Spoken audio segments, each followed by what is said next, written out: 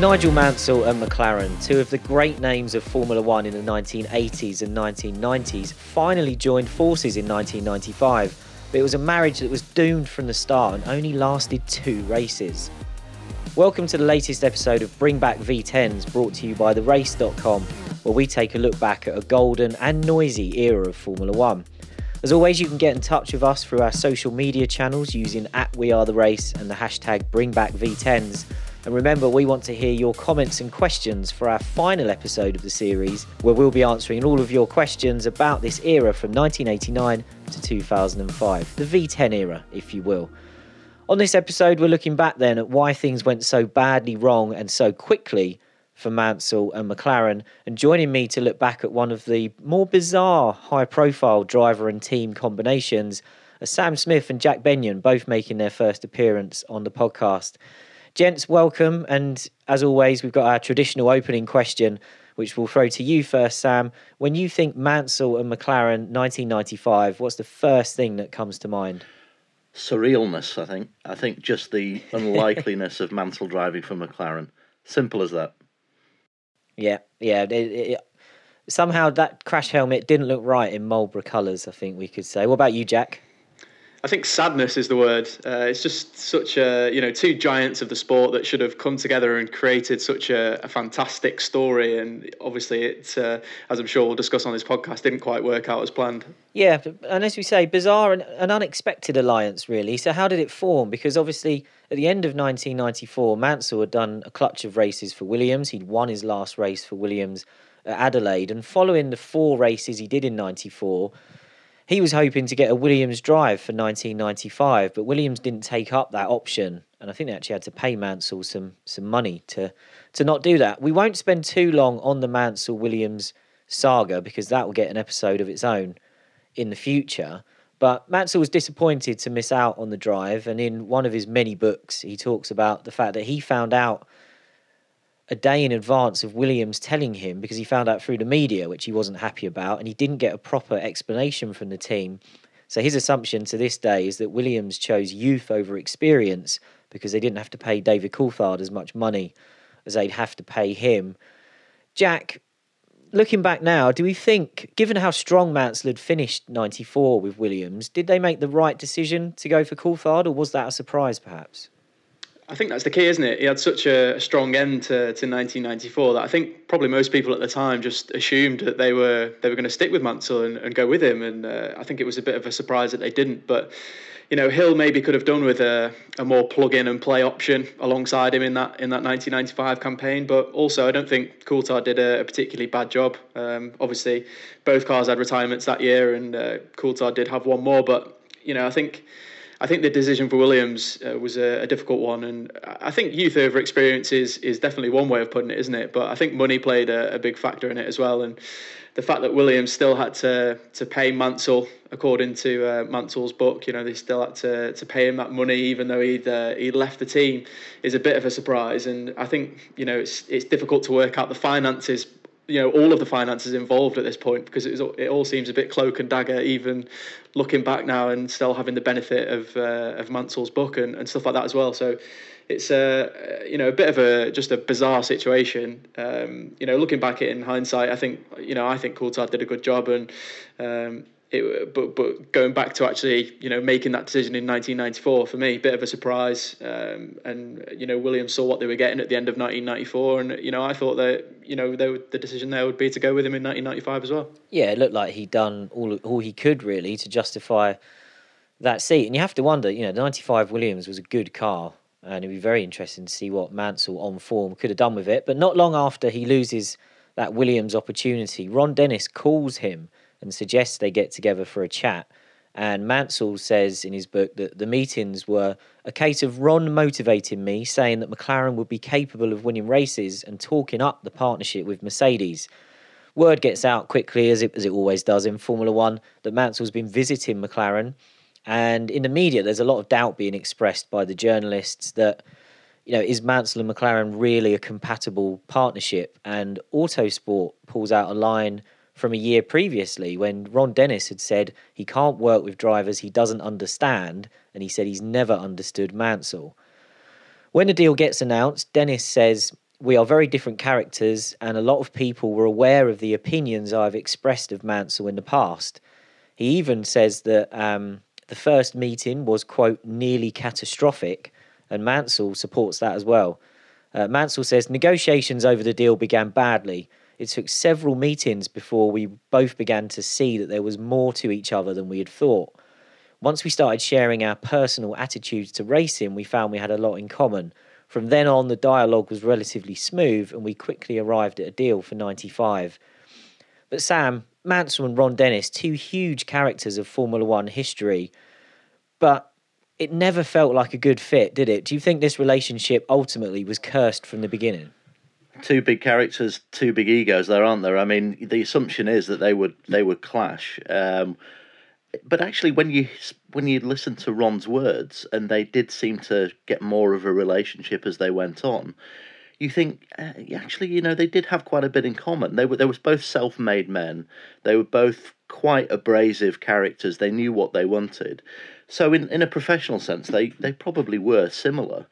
But you can often get too similar as well, can't you? So who knows where that went? I mean, they will have come across each other way back from 1980 when they were both doing Formula 2, Mansell racing, and obviously Ron doing the Project 4 stuff then. So they will have known of each other for a long time. But was it doomed? I would say that, even with hindsight, you would say that it seemed to be working to some extent from a personal point of view. But, 50% probably was just down to Mansell not having the appetite to go again in Formula One at the age of 41, and probably McLaren been in that turmoil and transition. So when those things met, it possibly was doomed, yes.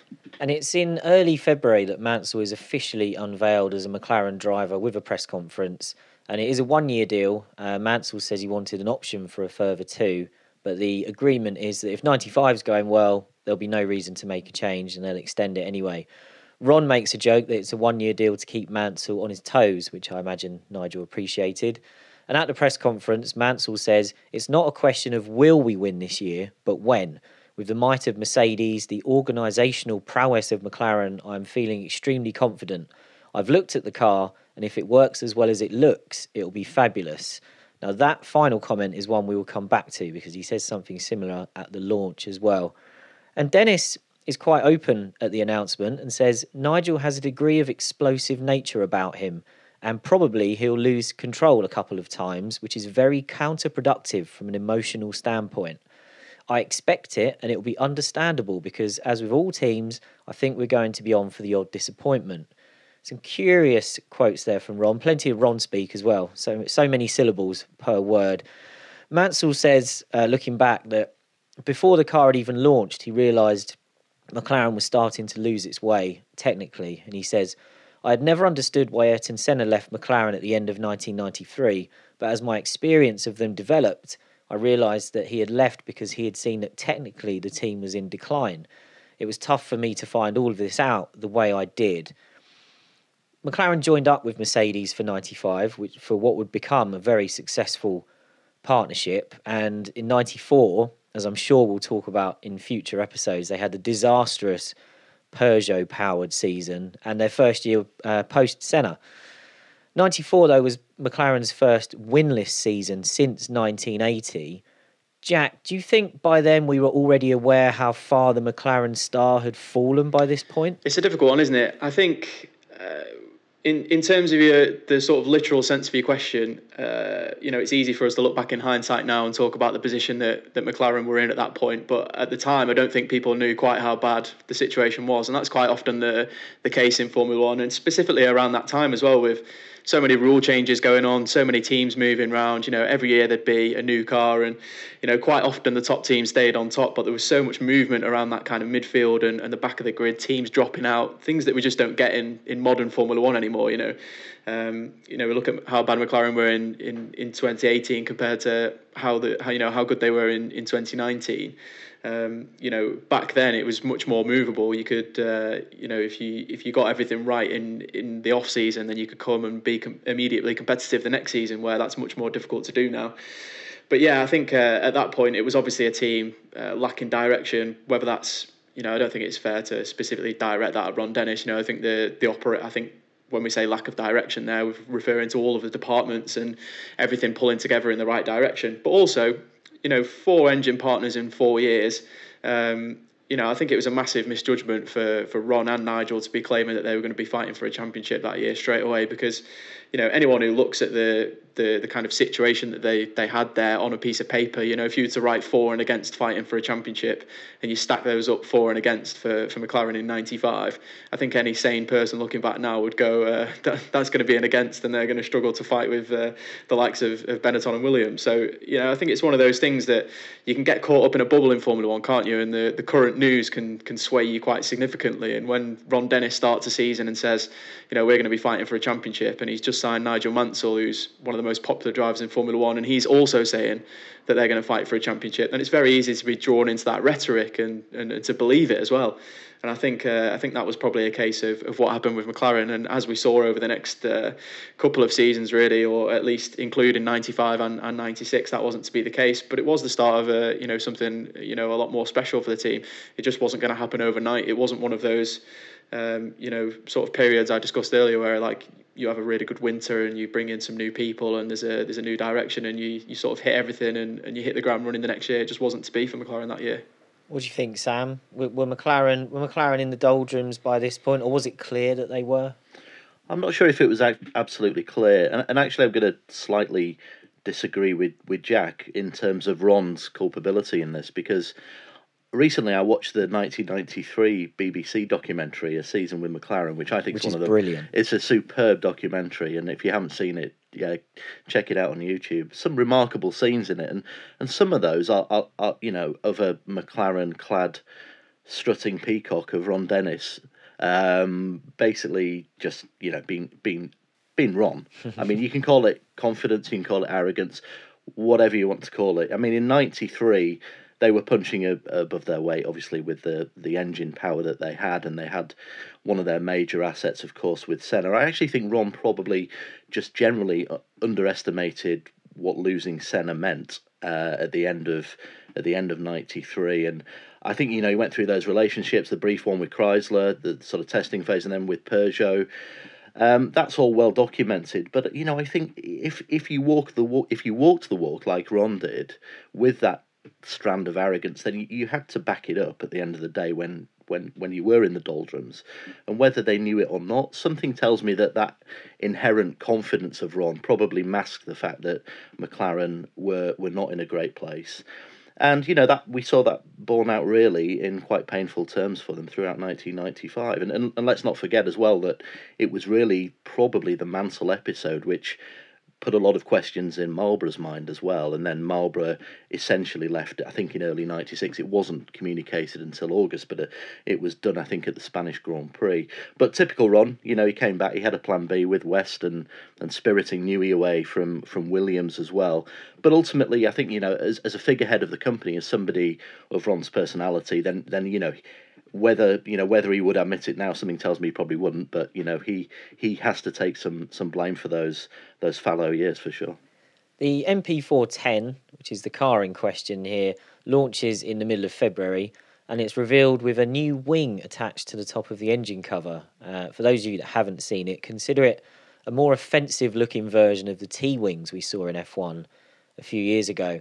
But Ron is very proud of the design, as you can imagine. He dismisses any doubts about its legality. And at launch, he says, "The regulations are very clear. I don't think there is any greyness about that area. To optimise such a small aerodynamic device, you have to get it in the absolute perfect position.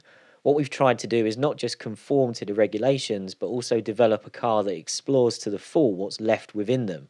What you are seeing is one of the many, many variants we developed." And Mansell at the launch says, once again, "If it goes as quick as it looks, then everybody had better watch out." I said we'd come back to that comment because he mentioned it before the car was launched as well. Sam, if it goes as quick as it looks, I think it did go as quick as it looked because it looked horrible. So, I tend to agree, and somebody else who actually agreed with that is a guy called Colin Morgan, who I've known for many years, but he was one of the mechanics who worked on Mansell seat fittings actually, and he had some pretty sharp opinions actually about the whole disaster that unfolded. But one of the things that stuck out in my mind was that he described the car as a complete pig in terms of how it looked and how it performed. So there's no shying away from the fact that people actually working on it didn't have the greatest opinion of the aesthetics of the car. And as Murray Walker would say, it was a masterpiece of understatement when it came to when it came to sort of summarising the way that it looked. It was angular. It just looks wrong on every kind of level, every angle. And it kind of gave off this, I suppose, slightly psychotic character in the way that it handled as well. It had major pitch sensitivity issues. It just wouldn't drive from the front, and that's something which Mansell, whatever his motivation was, just couldn't deal with. And I suppose as well, you've got to stack it up against some of the really attractive cars that McLaren did. I mean, the MP49, I thought in '94, which was the 10 was essentially a carryover from many components. It was a reasonably good-looking car. The '93 car was pretty tasty as well. I think the '95 car just suffered a bit because the ugly duckling sort of came from that lineage of swans, I guess. I think ultimately in '95 a lot of cars aesthetically went up against Barnard's Ferrari, didn't they? And there was no chance of ever coming away with anything other than a bad reflection when you stacked up against that, because it was just a gorgeous car. But I mean, on all fronts, it just wasn't a good proposition at all. What do you think, Jack? We can look back at, as Sam mentioned there, some gorgeous 1990s cars, especially in the early part and the middle of the decade, but this was not one of them. It wasn't a particularly good-looking car. I do have a little bit of a thing for the cars that push the boundaries, and even if they don't get it right, like the Eiffel Type 21, for example, that weird wing on the centre of the front. I think it's just maybe because I'm a bit of a deviant, but I don't think the '95 car is as bad as some people. I think pigs are pretty harsh, but yeah, I don't think it's definitely. Not of the ilk of the Barnard Ferrari for sure. Sam's definitely right on that one. And no matter how you look at the sort of extra wing and the extra sort of aero that they tried to put on that car, it definitely wasn't the best looking car on the grid, and it definitely behaved as much. Mansell was bang on. There's not many quotes, I think, that you can look back on that year where you think I'm getting the whole truth and nothing but the truth with this story. But that was definitely one of them, that Mansell said the car was going to be as good as it was going to go, as good as it looked, and I think that was probably the case, really. Yeah, I mean, they've always said, haven't they, that an ugly car can become good looking if it's fast, but there was none of that with this one. And at the first test, it becomes clear very quickly that this is a bad car. Mansell says it was dreadful from the first time he drove it, and it quickly became apparent to him that there was going to be no World Championship challenge in '95. But he explained in really good detail, as you hinted at, Sam, why this car was particularly incompatible with his driving style. And he said, I need a car with which I can go deeply on the brakes, and when I turn the steering wheel, it will react immediately and go where I point it. Sadly, the McLaren couldn't do this at all. I couldn't trust the car, and I certainly couldn't drive it on the limit. If I tried to go 10/10ths, the chances of having an accident were very high. It was more sympathetic to drivers who like understeer and who, once they turn the steering wheel, allow the car plenty of time to turn. Everything I was asking from the car, it wasn't able to deliver. You know straight away when you're in a bad car. And the media latches on to the MP410 being a bad car very quickly. It's reported that it's an aerodynamic problem, so everyone's focusing on that mid-wing, the big engine cover. And rumours start then that they're going to get rid of it for the first race in Brazil. But actually, they raced with it until mid-season before they ran a conventional engine cover. Mansell, recalling that test, because he didn't talk at the time, says that he went off on his first lap because the car just jumped and swapped ends on him for no reason. And he came back to the pits and told the team it must have been his mistake. But he went back out again, and in his words, the car was all over the place. And his explanation was, sometimes the front end would have maximum grip and the rear would have no grip, then suddenly it would be the other way around. You had a massive swing from understeer to oversteer in the middle of the corner. Clearly the car was highly unbalanced aerodynamically, and that showed on the stopwatch. I was hugely disappointed by that first test, and I could see already that it was going to be a long uphill battle. Now, even today, Jack, we go to F1 tests, the new cars run for the first time, and the drivers always tell us it's too early to tell if they've got a good car or not. Then they retire from driving, and if you talk to them and you ask for an honest answer, they'll say they can tell usually within 5 to 10 laps. So can we say that Mansell's not just looking back with hindsight, it's utterly believable that he would have driven this car and been able to tell immediately that it was a bit of a dog? Yeah, I think he probably could. He probably could tell pretty quickly that the car wasn't where it needed to be, especially as the whole rhetoric, as we've already discussed, was that they were going to fight for the championship this year. And I think, having driven the Williams so soon before that, I think he must have had a good idea that car wasn't going to be where it needed to be. But for me, it just shows, also from Mansell, it just shows a complete lack of adaptation, because as I'm sure we'll go on to talk about, a lot of the blame Mansell rested on where McLaren was as an organisation and where it was with its its development team and stuff like that. But there's no acceptance from Mansell that he needs to adapt his driving style to how this car performs. It's all this doesn't suit the way I like to drive the car. I think he does recall in his book that he kind of admits that Hakkinen had a bit more. He states that Hakkinen had a bit more time to adapt his style to the car. But for me, there's, I've not seen any point in Mansell's book or heard him at any point say, this is my style. It's not really suited to this car, and I need to adapt to get the best out of the car. It's all geared towards McLaren haven't given me the car I need. It's not the style I want. Everything's not where I need it to be to perform, and therefore the car's rubbish. For me, it says a lot about Mansell's approach to the year based on just some of the things that he recalls in his book there about how he went about the season, because Hakkinen, again, I'm sure we'll go on to discuss, Hakkinen didn't have a stellar season in the car, but did manage to get some results out of the car. And, I think for me, it says a lot about Mansell's approach to the season, how he reflects on that test. And it gets worse for McLaren very quickly, because Mansell says that not only did they realise they had a bad car, but they had no idea how to fix it. And he says, I knew the chances of us rectifying the problems in the short term were remote. What I found to my dismay was that some of the people in McLaren hadn't got a clue about what to do about the problems. This is what really knocked my confidence in the McLaren organisation. They didn't have a quick fix, and although the will was there, the savvy to get it done quickly and properly was not. I could see that until they put some new blood into the team and new direction into the design department, they would be in trouble for some time to come.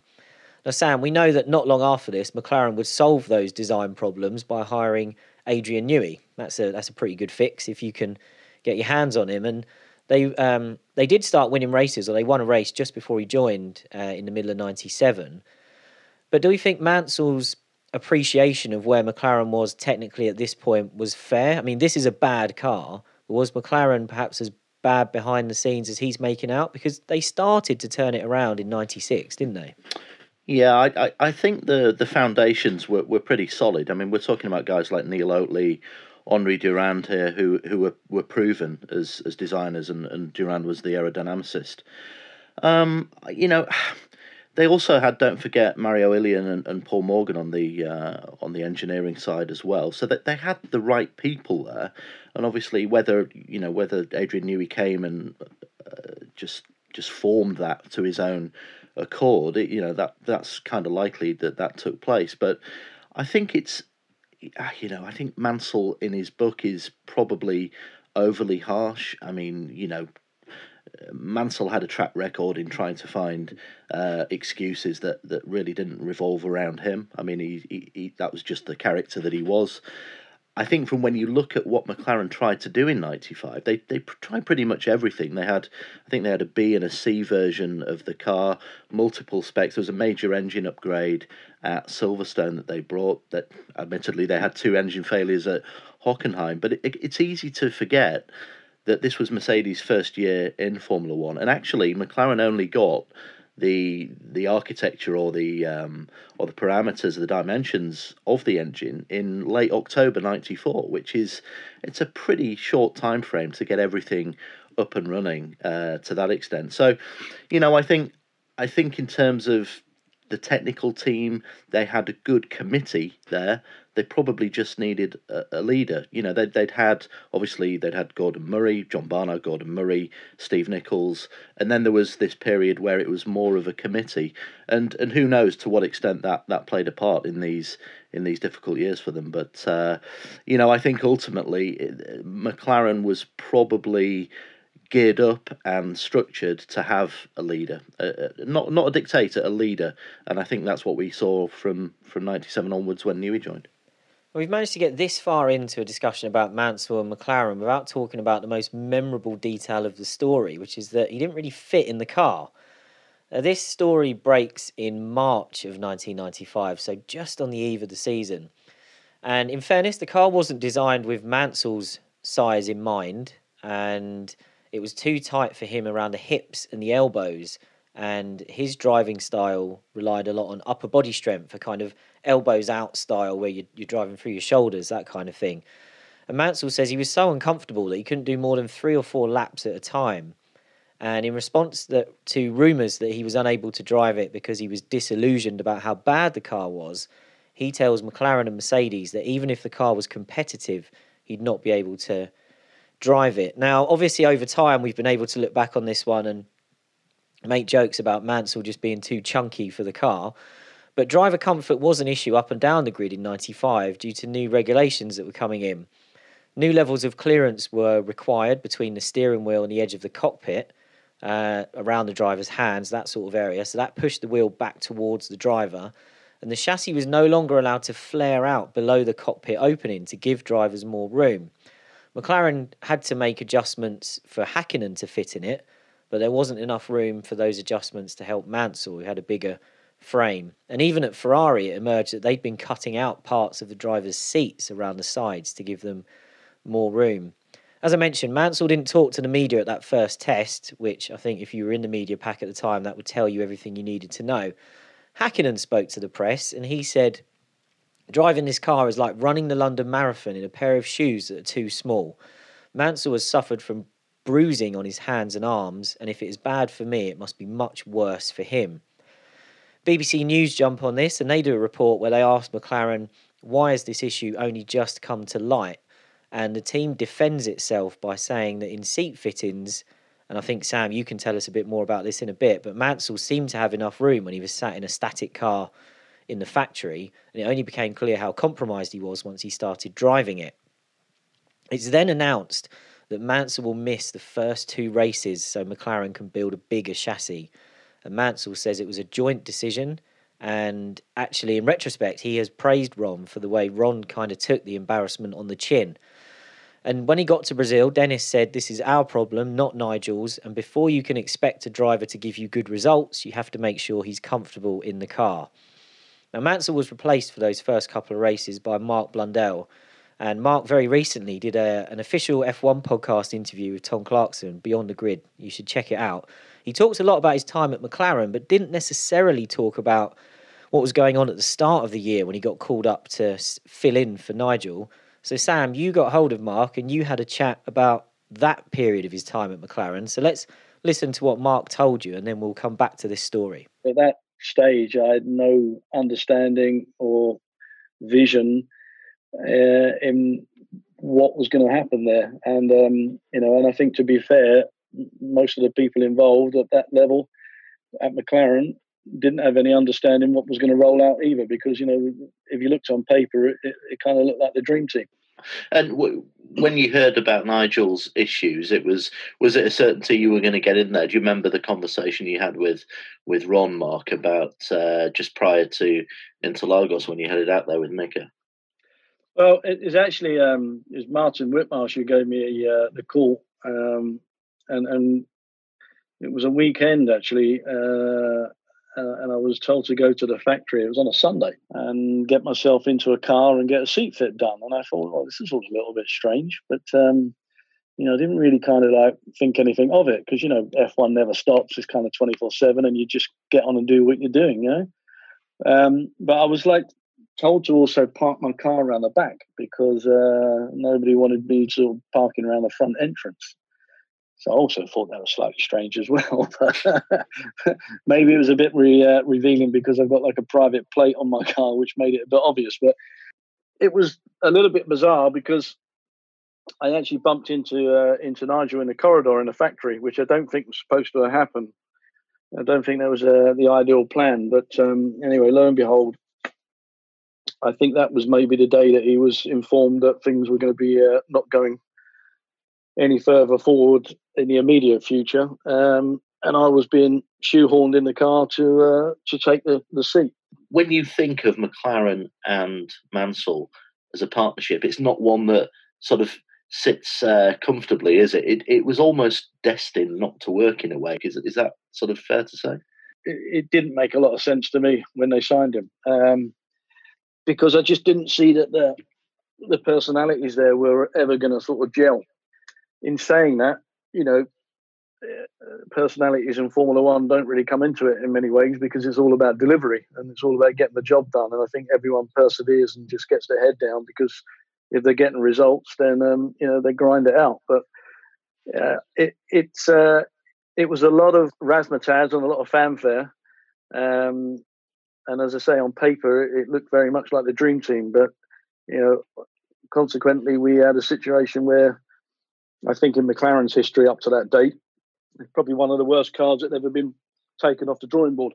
I mean, you did that first race, Mark, and got a point on the car's debut, and then Nigel came in for those two sort of cameo performances, which didn't work out. Just give us a feel for the car itself. Cars back then, I don't think people really appreciate how tight ergonomically the cars were back then. I mean, when you first sat in it, did you think it was tighter than previous cockpits that you'd raced in?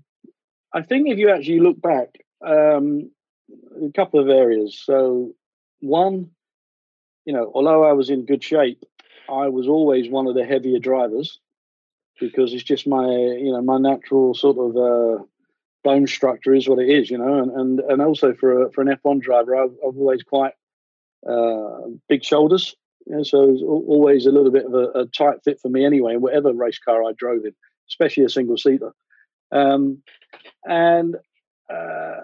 I think, and I remember always looking at the scales and stuff, and I think Nigel was up there on that side of things. And Nigel was as F1 drivers go, was also one of the bigger set guys as well. I think, it's just differences in maybe style of driving, differences in the way that you feel comfortable and confident, and I don't think that cockpit and that car just suited him. That's where I got to in my assessment of it. And I think also at the end of the day, you got to understand that we were at different stages of career.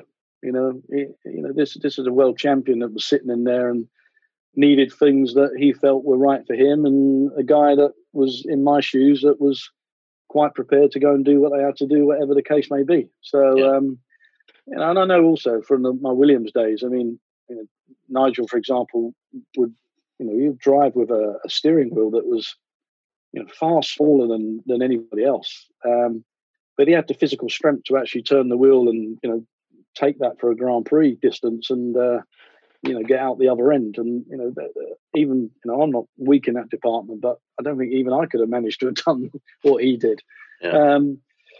So I don't know. I never really, and again, just being open, I never really delved too much into the politics of it, the reasoning behind it, and actually fundamentally didn't really concern myself with it.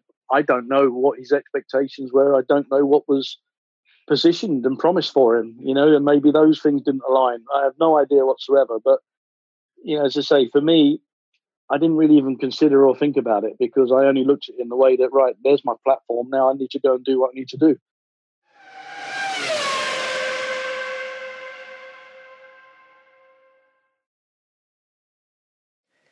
So Mansell said previously that even if the car was competitive, he couldn't have fit in it. Now, Sam, you've written a specific feature all about this whole saga of him not being able to fit into the car. So two things, really.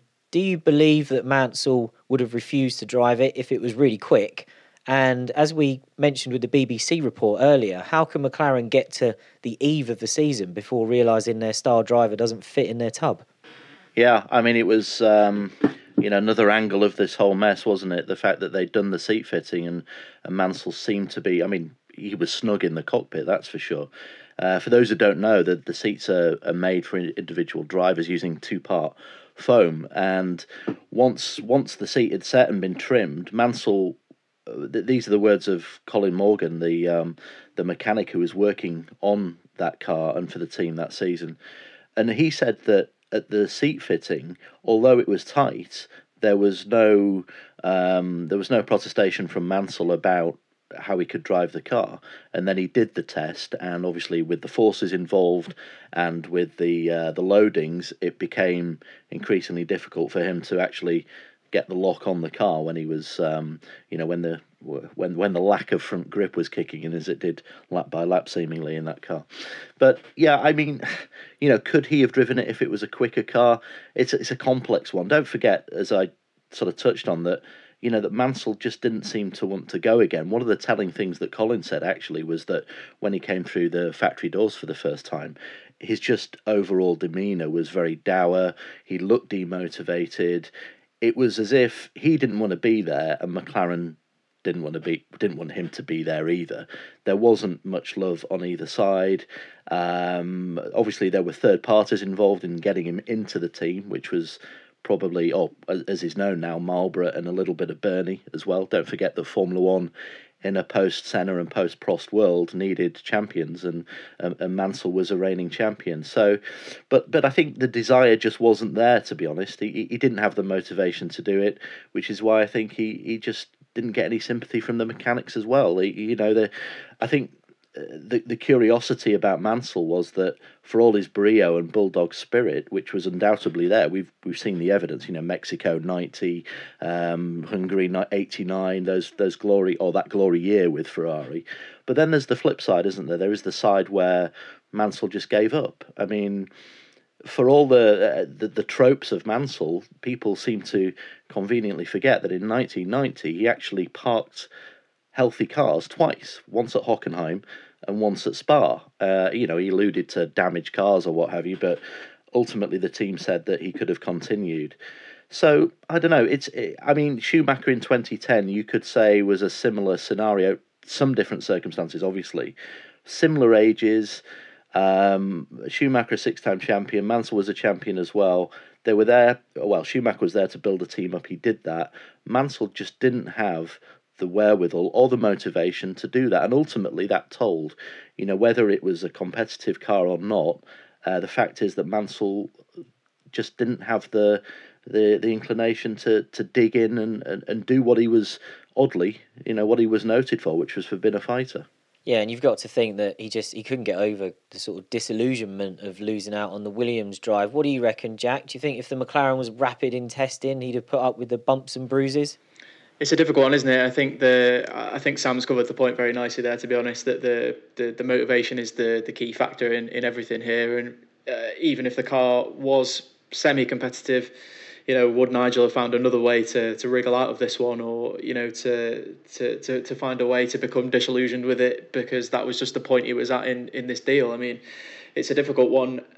There's obviously talk about the contract extension and stuff like that he could have been there for an extra 2 years and stuff like that. So when these talks are going on, there was obviously some thought about the future and looking to build something here. But, I think there's, looking back, you can only assume that there was a point where Mansell became so disillusioned with the performance of the car that he'd been given.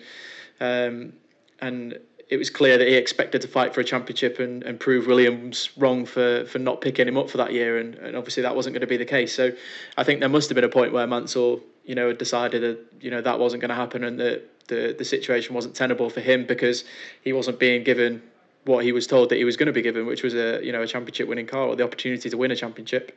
And his assessment of the team at that point, shows that Mansell didn't believe that McLaren were ready to turn that round anytime soon. So obviously Mansell couldn't have seen that Adrian knew he was going to come in and do so much good work with that team in the future. But at that point, Mansell would have been pretty old at that point, and probably not the right person to be leading the team at that point as a driver. So it's as is the case with this, hindsight's a beautiful thing where you can drop yourself into particular points in time and try and work out exactly what was going on. But I think Mansell did approach this and convinced himself that this was a good deal for him and that he could fight for the championship and that McLaren was going to be a good move. And I think after that first test, I think he found out very quickly that the car wasn't where it needed to be, the team wasn't to his liking, and that he was going to have to do a lot of adapting to that situation that he wasn't really willing to do at that point in his career. Hindsight's a wonderful thing. That's one of the rejected names for this podcast, I think. Blundell and Hakkinen, the car's off the pace, but they managed to score points at the start of the season. But even Blundell reports bruising on his elbows and wrists. So as he mentioned in that little clip with Sam, it was a tight squeeze for him as well. The bigger car is ready for Imola round 3. And Dennis is promising to wipe the smiles off the faces of those who have enjoyed the team starting the year on the back foot. Mansell won't get to drive the car for the first time until practice. He does over 100 laps in a test with the original chassis at Silverstone, but he can only drive it because the team have removed some side impact panels from the cockpit, so the car couldn't legally race in that state. Ron then jokes that the new car has enough room for a stereo, and Mansell plays down his chances of being on the pace immediately. And recalling it in his book, he says when he drove the bigger car for the first time, he was dismayed at how it felt, because aside from having more room, it had all the same handling problems of the original. He qualified 9th and finished 10th, 2 laps down, and he said, "We were not competing, we were just making the numbers up. There was no way this package could be considered a challenger for the championship." Now, Sam, is that a bit naive of Mansell to think that he was going to get the bigger car, but it was also going to solve all of the other handling problems? If anything, the time they had to spend making a bigger monocoque for him was time that couldn't be spent solving the aero problems. Correct. Yeah, people forget that the Formula One teams were an awful lot smaller in those days as well. It was probably around 300, I think, which is a third of some of the bigger teams now almost. So, I think it was inevitable they would be a little stretched in ascertaining and then fighting the issues and then the development afterwards. So the delays plainly did affect things, but the facts are that McLaren were probably the best equipped team to try and claw that back as well. So there is a tiny little bit of sympathy for Mansell in that respect. And Ron Dennis had really promoted this aura of McLaren being able to achieve almost anything as well. So it was quite a long way to fall in a way. Don't forget that this was before a lot of simulator work was proficient in Formula One.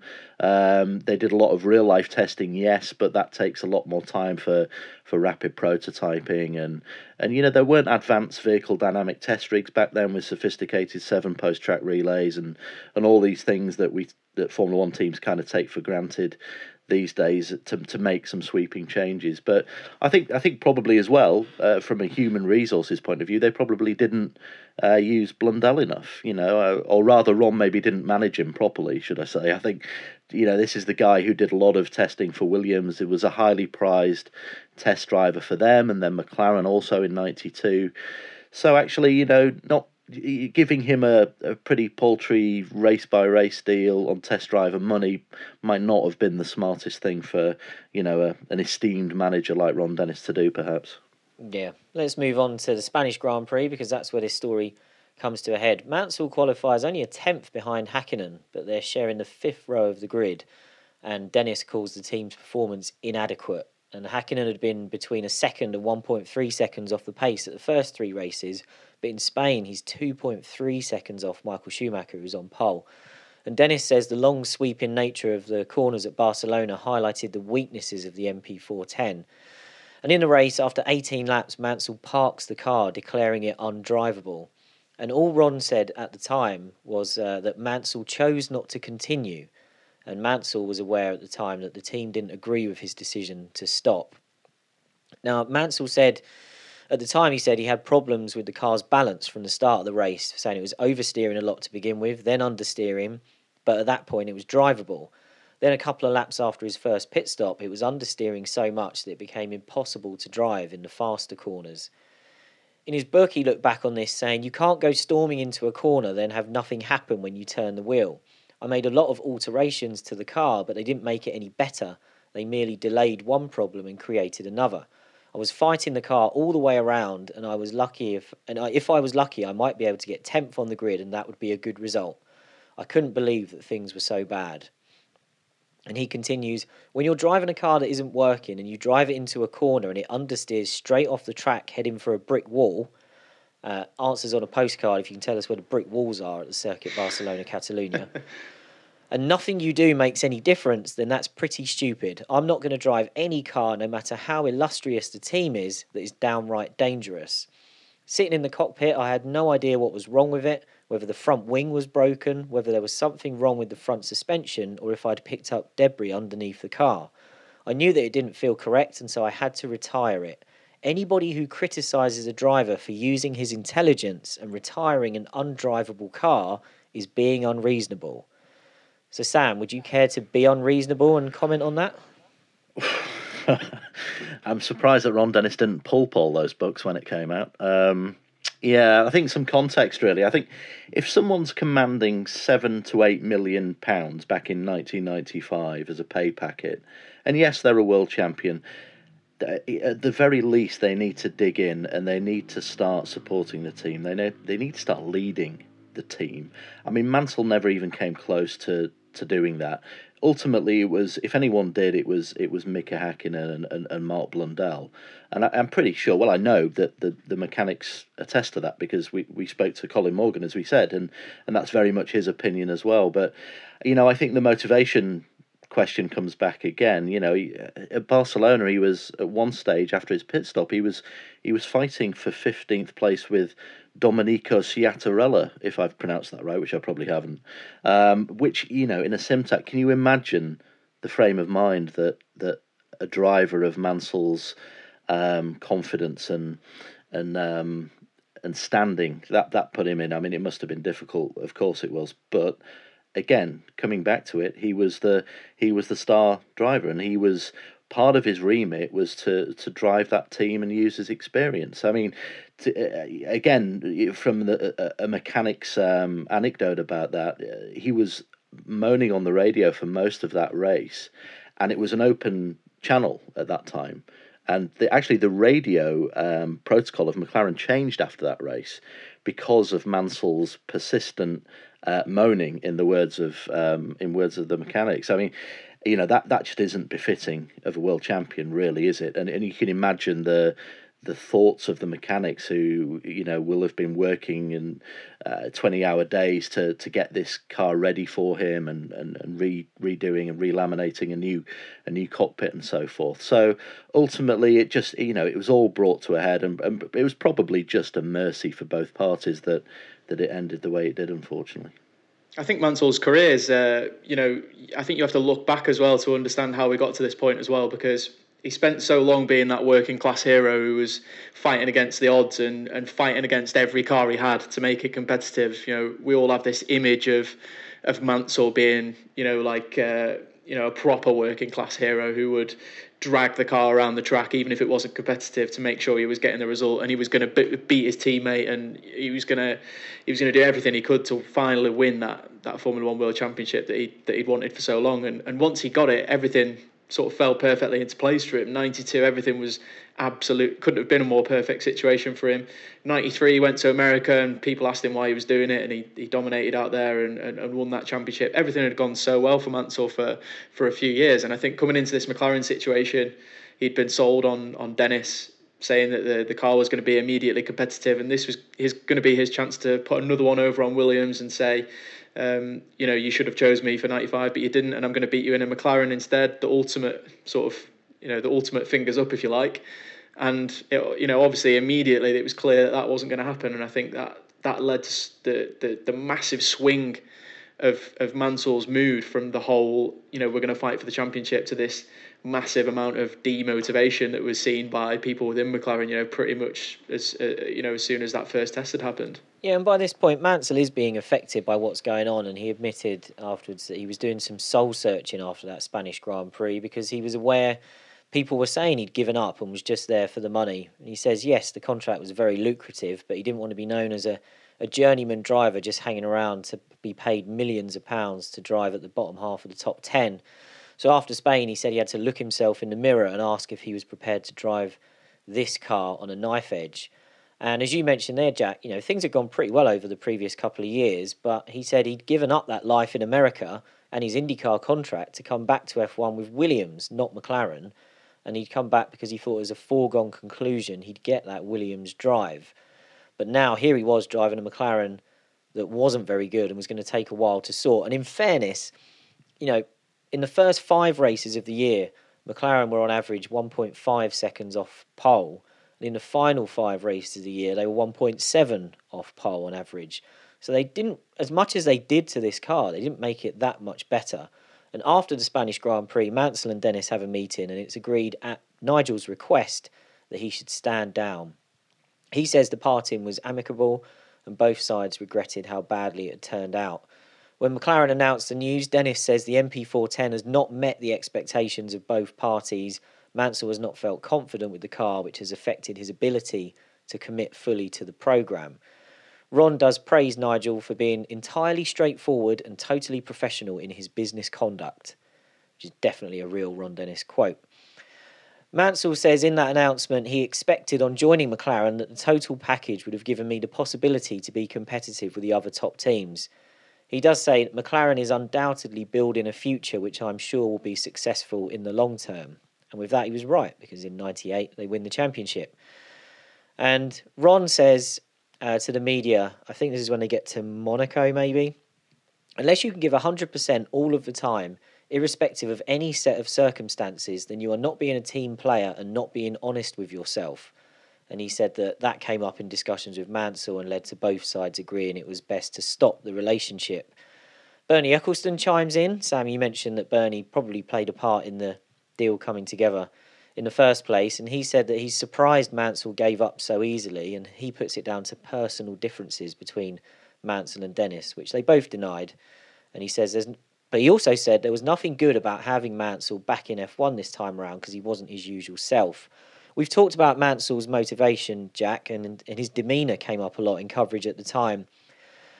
There were a couple of theories saying that either he was too relaxed or he just wasn't taking it seriously enough. But Frank Williams had a theory that Mansell had mellowed while living in America and that Williams had noticed this in 94. So do you think Mansell was mellow, or are we going to stick to our theory that you've both mentioned that the fire had gone out by this point? I think there's an element of mellowing out, and I think part of that comes down to finally winning that championship in 92 and then taking America by storm as well. And so much of what drove Nigel before 92 was trying to win that championship, and it was an obsession almost for Mansell to win that championship. And once he had won it, I think it was only natural that there was going to be a certain element of mellowing out. And with some drivers, there needs to be a kind of recalibration of what's next. Some drivers naturally go on to, right, I've won one championship, time to win the next one. I'm going to win 7, I'm going to win 8. With some drivers, it's a bit more difficult because they spend so long trying to reach that one goal, and when they do reach it, it's a little bit of a sometimes it takes some inward reflection to work out what to do next and how to go about that. And obviously Mansell's approach was to go to a different country and take on a different championship, so that was a massive recalibration for Mansell in that sense. He didn't go about it in the normal way as most drivers probably would have, staying with the same team and going for the championship again. Obviously that wasn't an option, but I think there was definitely an element of him mellowing out because of that title success, and then having such an easy life in America, in terms of the lifestyle out there and how the IndyCar circus kind of worked at that point. But I still think there was I still think the motivation issue is what we've discussed previously is the overriding factor here. And I'm sure we'll go on to talk about the eventual parting of ways. But I think the motivation factor is a big one. But also I can't help but feel a little bit sorry for him in a certain sense. I mean, he did need to step up and lead that team. He did need to do so much a better job of adapting to that car. and dragging it around the track like we become so familiar of seeing Nigel do. But at the same time, maybe it was him being naive for sort of buying into that talk of Dennis wanting to win the championship that year and thinking the car was going to be there. But I can't help but feel like he was sold a bit of a limp duck at that point. And it was another one of Nigel's unlucky transfer moves that we've seen over his career. But I think in answer to the question, I think there was an element of mellowing out because of those successes that he'd had in the previous years. But at the same time, I don't think that motivation was there like it had been previously before that championship success. I think actually when you look back at Mansell's '94 kart season, and I recall speaking to some of the Lola engineers that were working with him at Newman Haas that season. I think there are signs that the fire had gone out after he'd won that title in '93, but then the great contradiction of Mansell comes back, doesn't it? Because he has this really desperate season in '94, and by all accounts, as the engineers attested, gave up really during that season. But then the great contradiction comes on board when he does those cameo performances with Williams, and I think it was Magny-Cours, Jerez and Suzuka in Adelaide, wasn't it? And he had that terrific battle with Alesi at Suzuka, and then gets the pole at Adelaide, beating the championship protagonist. So he was just a seesaw of everything, and it depended on which way it came down. And in '95, I think only he just decided that this is not something I want to be a part of, and the demotivation told in the end. Yeah. Now, Ron Dennis, as I said, he and Mansell denied that there was any problem with the personal relationship, and Ron, when he was asked about that, said the relationship was much better than I could have hoped for. We had no problems, and it had no relevance to the decision both sides took to cease the relationship. I could read out Ron Dennis quotes all day. They're absolutely brilliant. But the announcement at the time seemed to leave the door open for Mansell to potentially come back. And when Rob was asked about that, he said it wasn't accidental wording in the press release. And that prompts some speculation that Mansell could return, perhaps even for the British Grand Prix. But nothing comes of it. And Ron says, if he would come back, maybe it'd be for '96. But we know that David Coulthard's coming in then. So the Spanish Grand Prix is Nigel Mansell's final appearance in F1. Now, it's been said many times that if he'd bowed out after that win in Australia for Williams, that would have been the perfect way to end the career. And it's such a shame that he tacked on these two rubbish appearances with McLaren. But Jack and Sam, based on everything we've been through there, you can both chime in on this one. We'll start with you, Sam. Looking at how it went over the short period McLaren and Mansell were together, was it the right decision to just cut all the ties and end the relationship when they did? Absolutely, 100% sure about that. And I think both parties would probably concur now, 25 years on.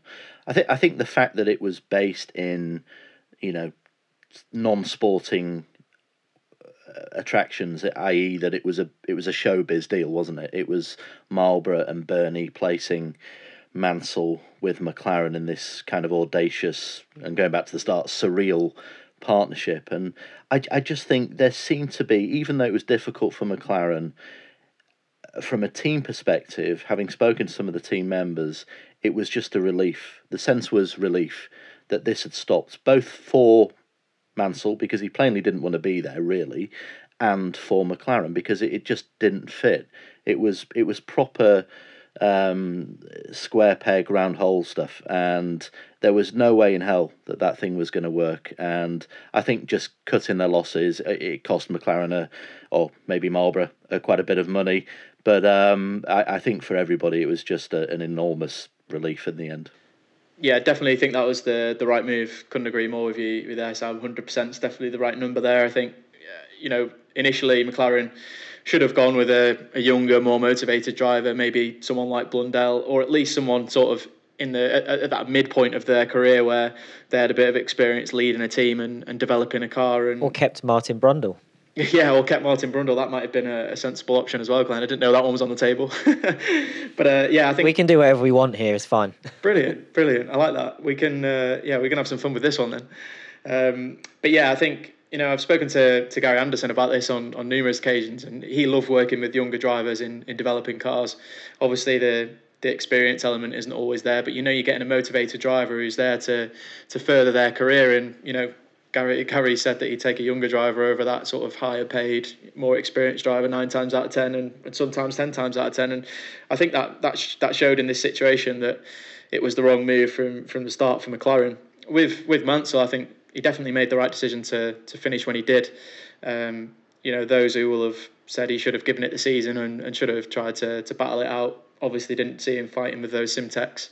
And obviously Nigel was being paid a lot of money to be there, and with that should come a certain level of performance, and Nigel wasn't delivering that. But it's not like they put someone else in and they suddenly moved 5 or 6 places up the grid. The problems were still there. So I think for Mansell it was a good move, because it didn't, although it did do a lot of damage to his legacy, it could have been worse if he'd spent the rest of the season fighting with those teams at the back of the grid and miles behind Mick Hakkinen. So I think it's a shame this whole thing happened in the first place, but the point where the two parted seems like, to me, the right decision on both counts. Yeah, there was no need to throw good money after bad and good time after bad probably as well. And I have to say, we managed to get a mention of Sciattarella and a Simtech into this episode, so not all is lost. But that's the end of Nigel Mansell's F1 career, and it's also the end of our episode. So remember to get in touch with @WeAreTheRace on social media with your questions and comments for our series finale, where you can ask us anything about F1 from 1989 to 2005 using the hashtag BringBackV10s. We've got something very quirky for you next week, where teams like Simtech would get a mention if they'd been around at the time. We'll be taking a look back at the madness of F1's pre-qualifying era, when sometimes we had almost 40 cars trying to get onto the grid for a given weekend. If you're a fan of rubbish F1 teams, that is an episode for you, and we will see you next week to talk about it.